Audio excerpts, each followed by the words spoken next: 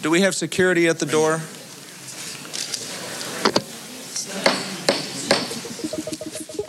It's February 2002. A crowd of anxious onlookers fills an official-looking room. And Ms. Watkins, if you would pull the microphone as close as you can and speak up, the committee would very much appreciate it. At the front of the room is a woman with a neat blonde bob and a printed silk scarf tied around her neck. She's sitting at a long table facing a panel of people with a very lengthy name: the Oversight and Investigation Subcommittee of the House Energy and Commerce Committee. In front of her, a name placard reads, Ms. Watkins. I was highly alarmed by the information I was receiving. My understanding as an accountant is that a company could never use its own stock to generate a gain or avoid a loss on its income statement. I continued to ask questions. Sharon Watkins had been summoned to deliver testimony about the company where she was currently a vice president, Enron, the energy behemoth which had collapsed months earlier in spectacular fashion, crippled by its own massive accounting fraud, leading to the largest corporate bankruptcy in U.S. history at the time. And Sharon, she was the lone voice on the inside, standing up, speaking truth to power. Literally. From Gimlet Media, this is Not Past It, a show about the stories we can't quite leave behind. Every episode, we take a moment from that very same week in history and tell you the story of how it shaped our world. I'm Simone Polanen. On August 22nd, 2001, 20 years ago this week, Sharon Watkins met with the company's CEO to warn him of the accounting scandal that was pushing the company to the brink of collapse. In sticking her neck out, Sharon would expose a whole lot more about corporate America than just the anatomy of one scandal. This is a story of white-collar crime, greed, and the costs of forsaking your tribe for the greater good. We're going to circle back on that action item after the break.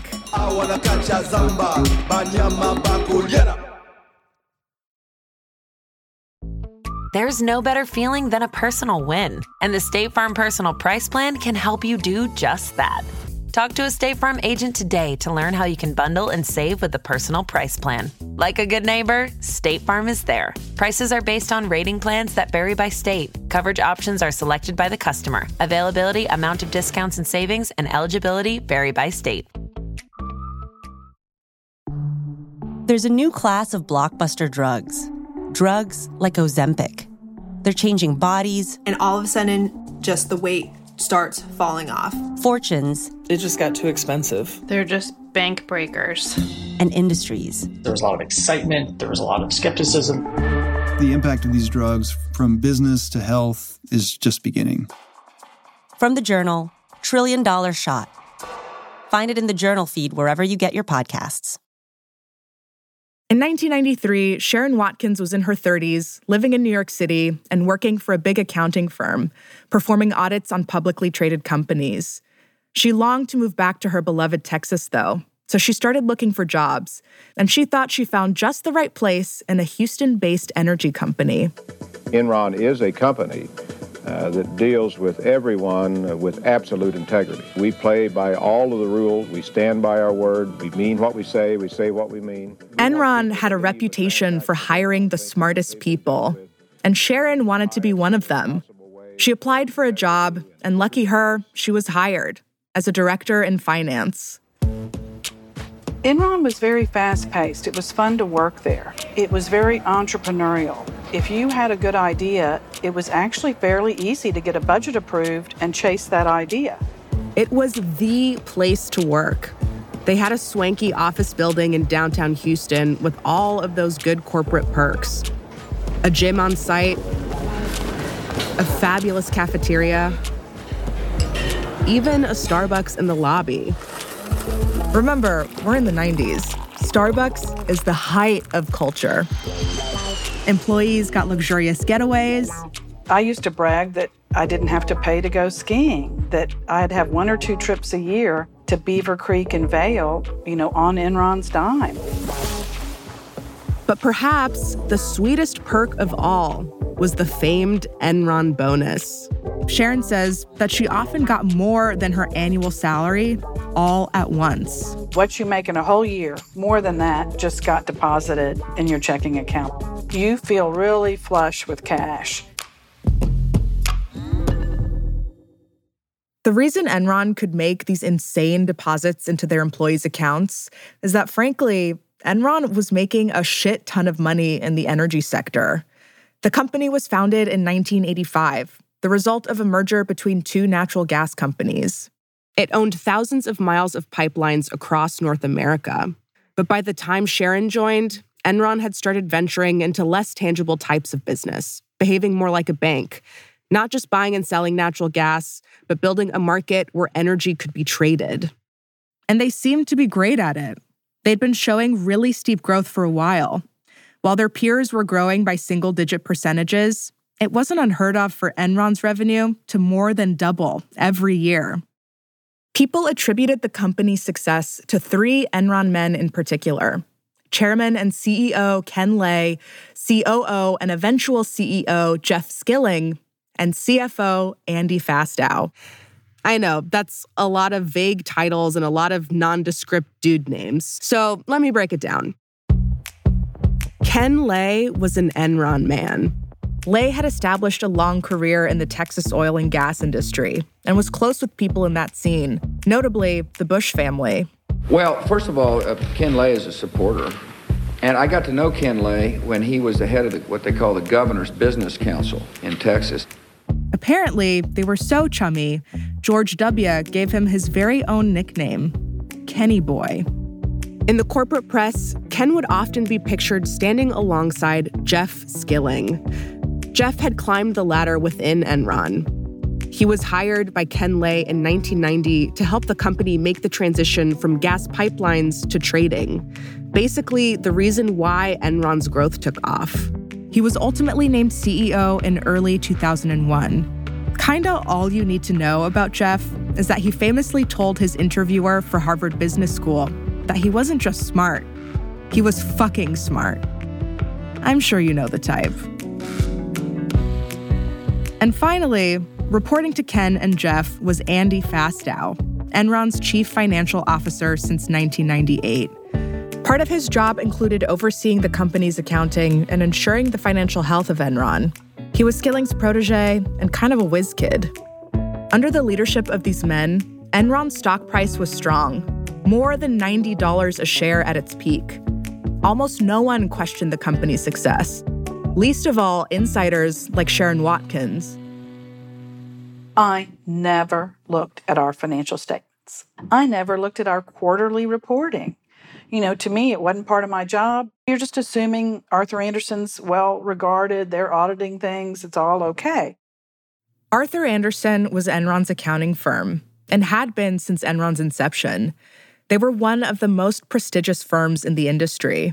And so everyone who was familiar with Enron, the industry experts, beat reporters, stock analysts, they assumed everything was above board. But in certain insidery circles, rumors were starting to spread about Enron's credibility. There was a sneaking suspicion that the company was flying too close to the sun. And just like Icarus, Enron was about to plummet. I had sort of an odd background for a journalist. I had worked as a banker on Wall Street, a very junior level banker. In 2001, Bethany McLean was a reporter at Fortune magazine, and she was hearing these rumors. She started asking a simple question. How does Enron make its money? The people she was questioning should have been able to answer, but instead, the responses she got were kind of weird. Like this one analyst she spoke to from a credit agency. He started laughing and said, well, if you figure it out, why don't you let me know?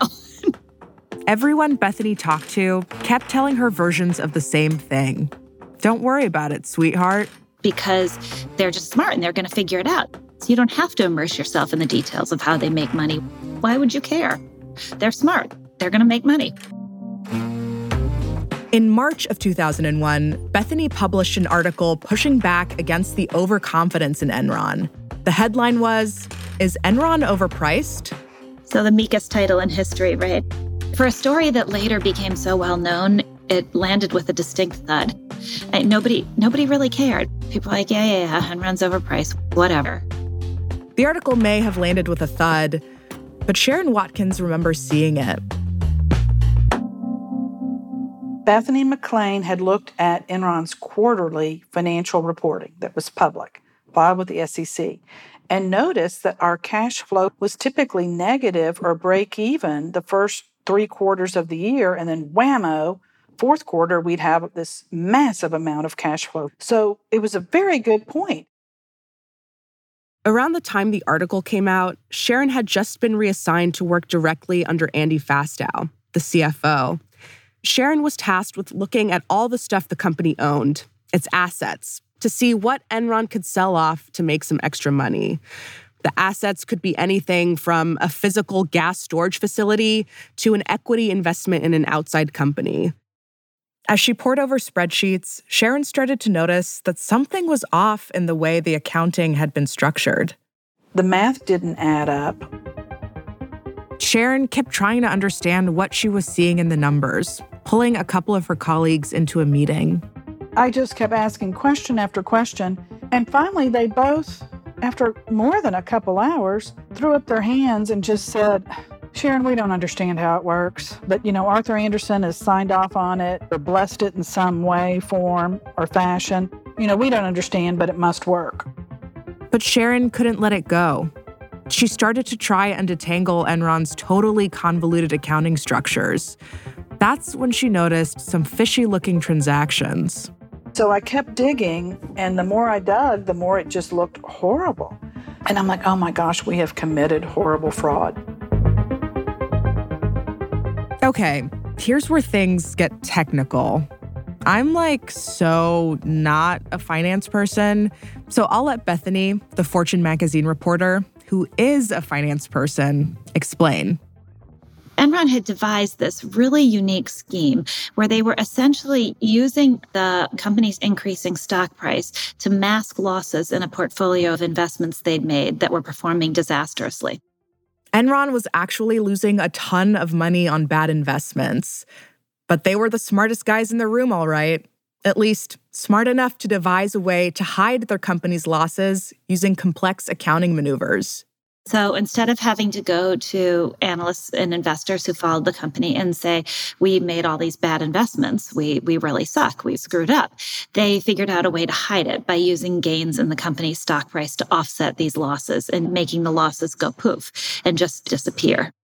Essentially, Enron was using their climbing stock price like a magic eraser for all of their poor investments.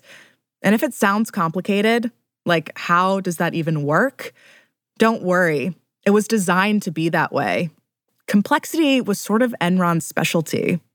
The Enron bankruptcy examiner said when he went through Enron's financial statements, he was like, if normal finance is algebra, this is like college-level calculus. It's so incredibly twisted and tangled. And if word of this complicated scheme ever became public, it had the potential to completely tank the company.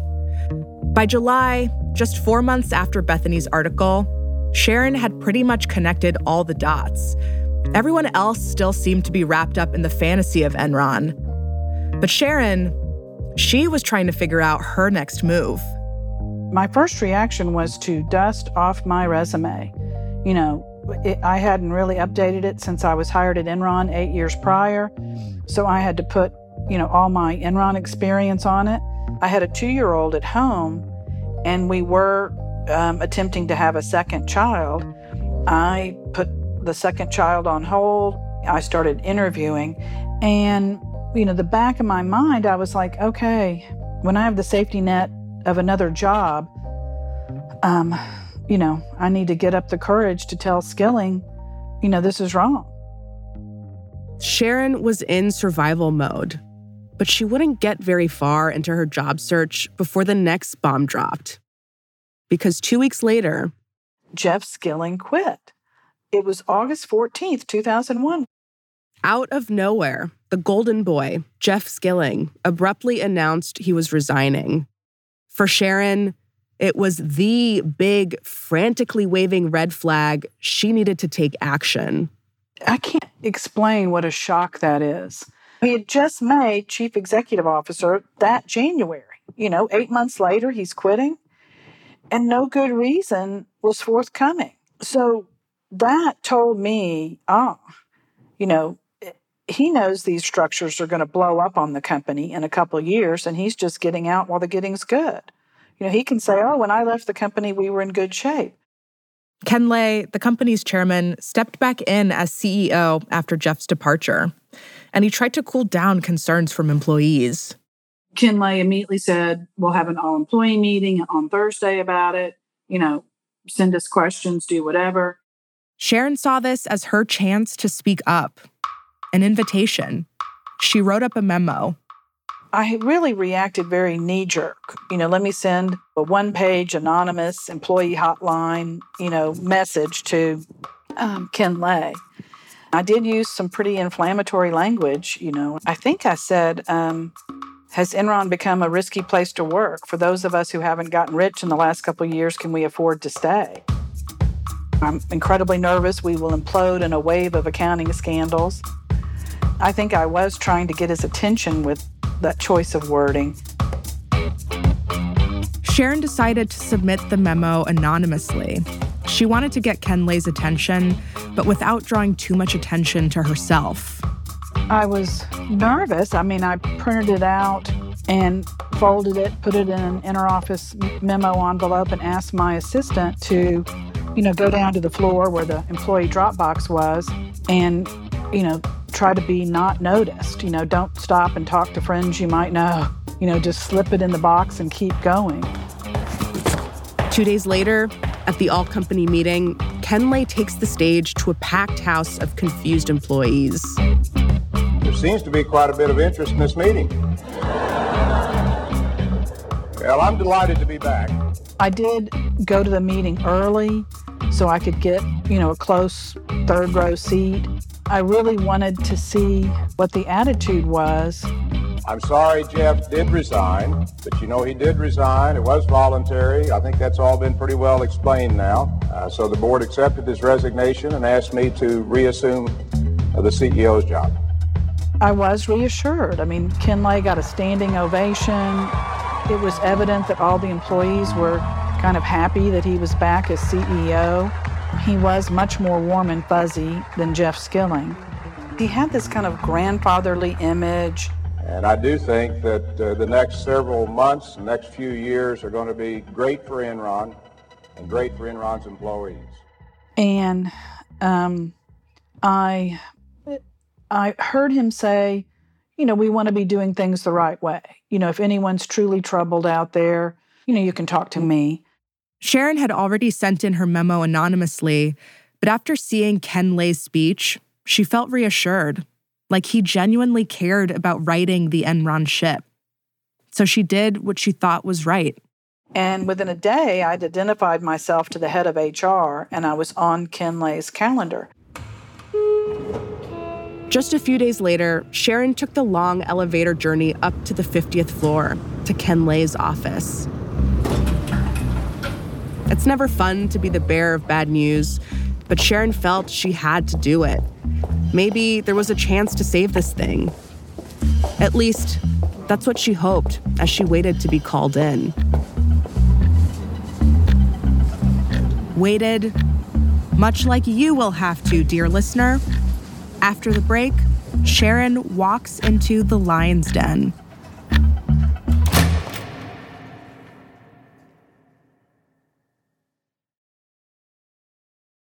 Welcome back.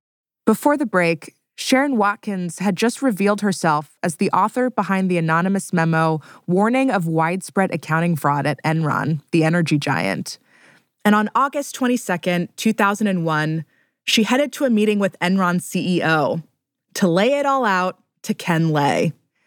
She came prepared. To bolster her claims, she compiled additional memos and spreadsheets and a PowerPoint slideshow. She wanted Ken Lay to know just how deep in the shit Enron was. Finally, the moment arrived, and she stepped into his office. I'd been nervous, kind of practicing what I was going to say. And I will tell you that I thought, okay, I'm delivering horrible news. Arthur Andersen's done flawed audit work. Enron has cooked its books. This is horrible, but if we've cooked the books, we need to come clean. We need to fess up if we hope to survive. Sharon took a deep breath and waited for a response. He said, well, have you gone outside the company? Will you give me time to investigate? And I said, that's why I'm here, because it's better off if Enron comes clean about manipulating financial statements. If you're caught from the outside, you're almost definitely going to go bankrupt. In the months that followed, Ken Lay did take some action. He called on the company's outside counsel to conduct an investigation into Sharon's allegations. But it was kind of a joke.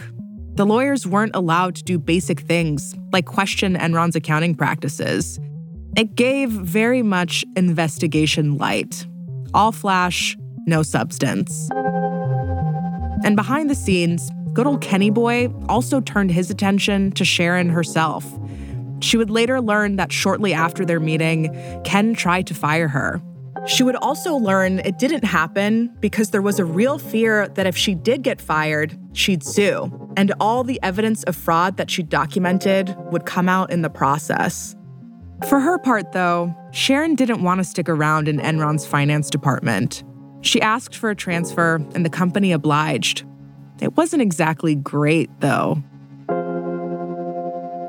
It was a horrible situation. Everything went south for me, and I was down in the HR department with no real work to do.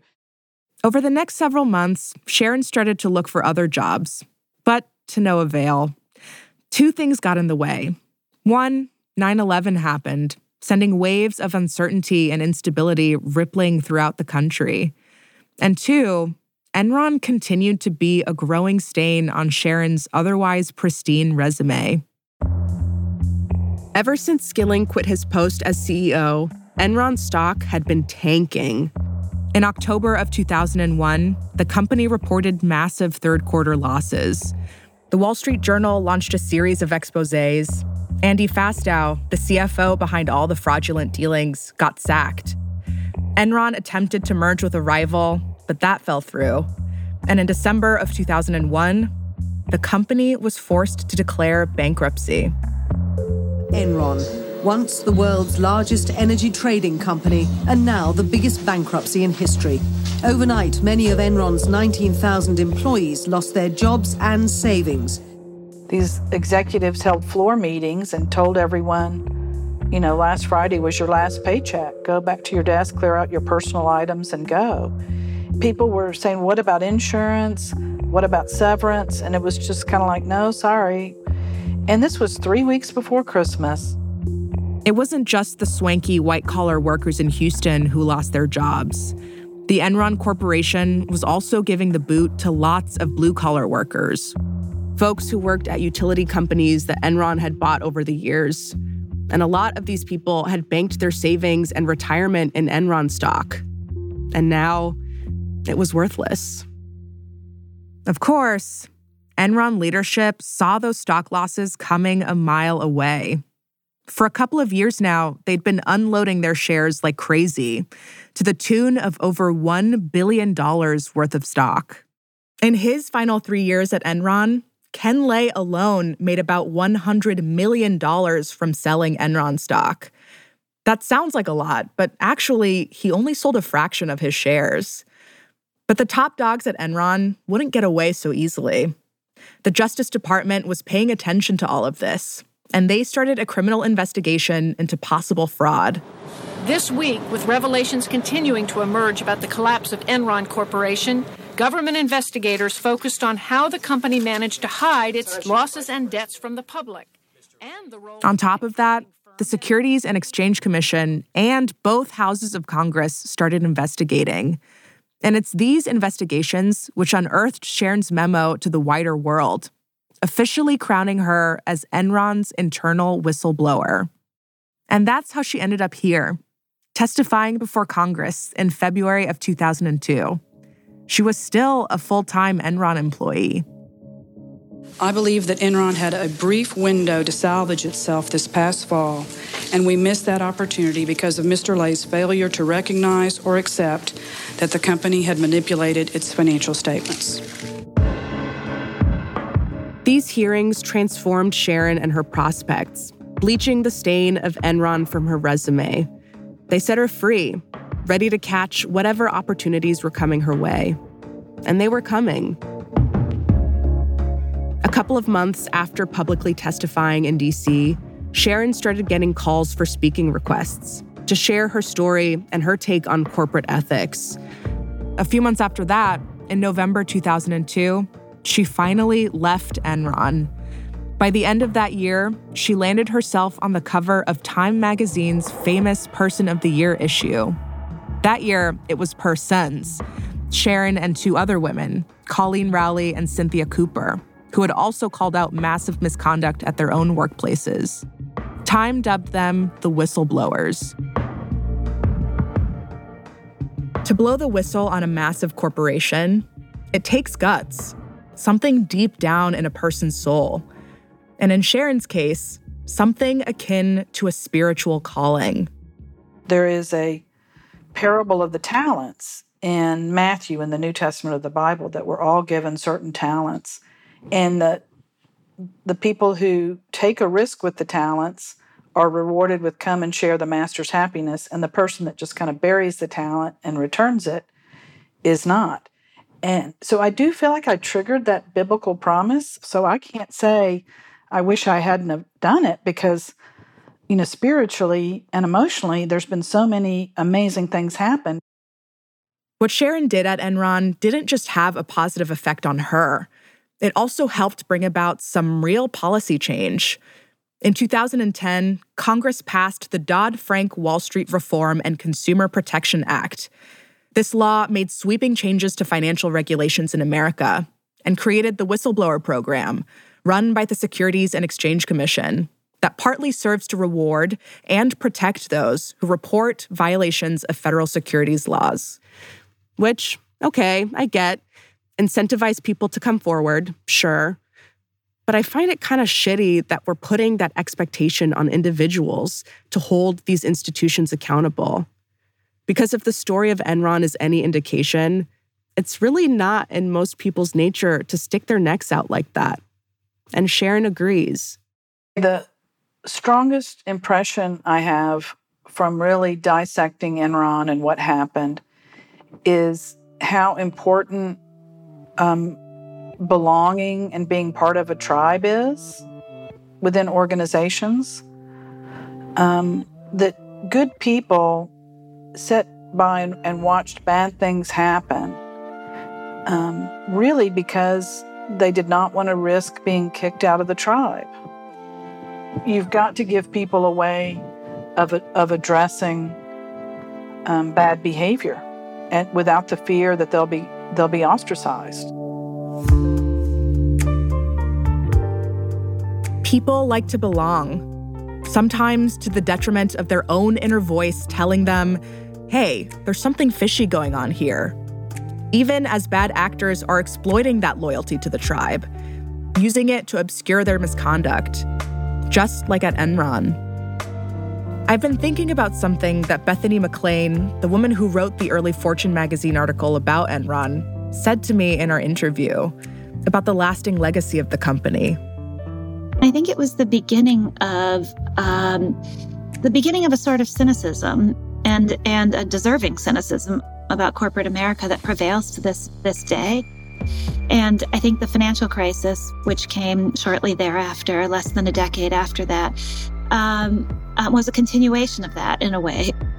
And I think the failure of institutions in that way dents all of our collective faith. It dents society in a way that is really pernicious. And so I think that to me is the legacy of Enron.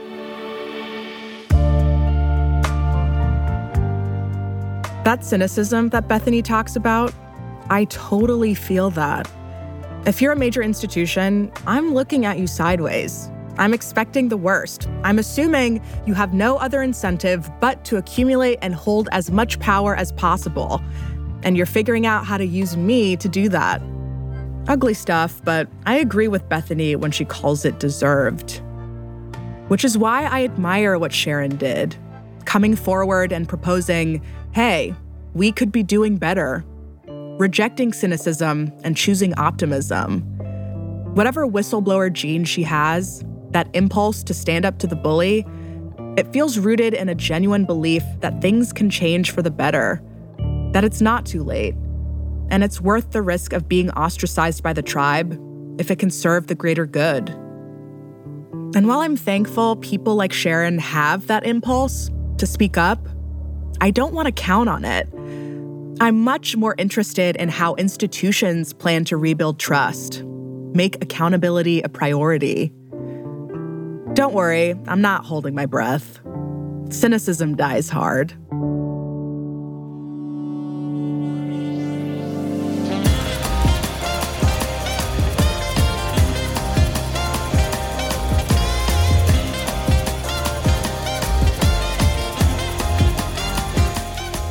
Not Past It is a Spotify original, produced by Gimlet and ZSP Media.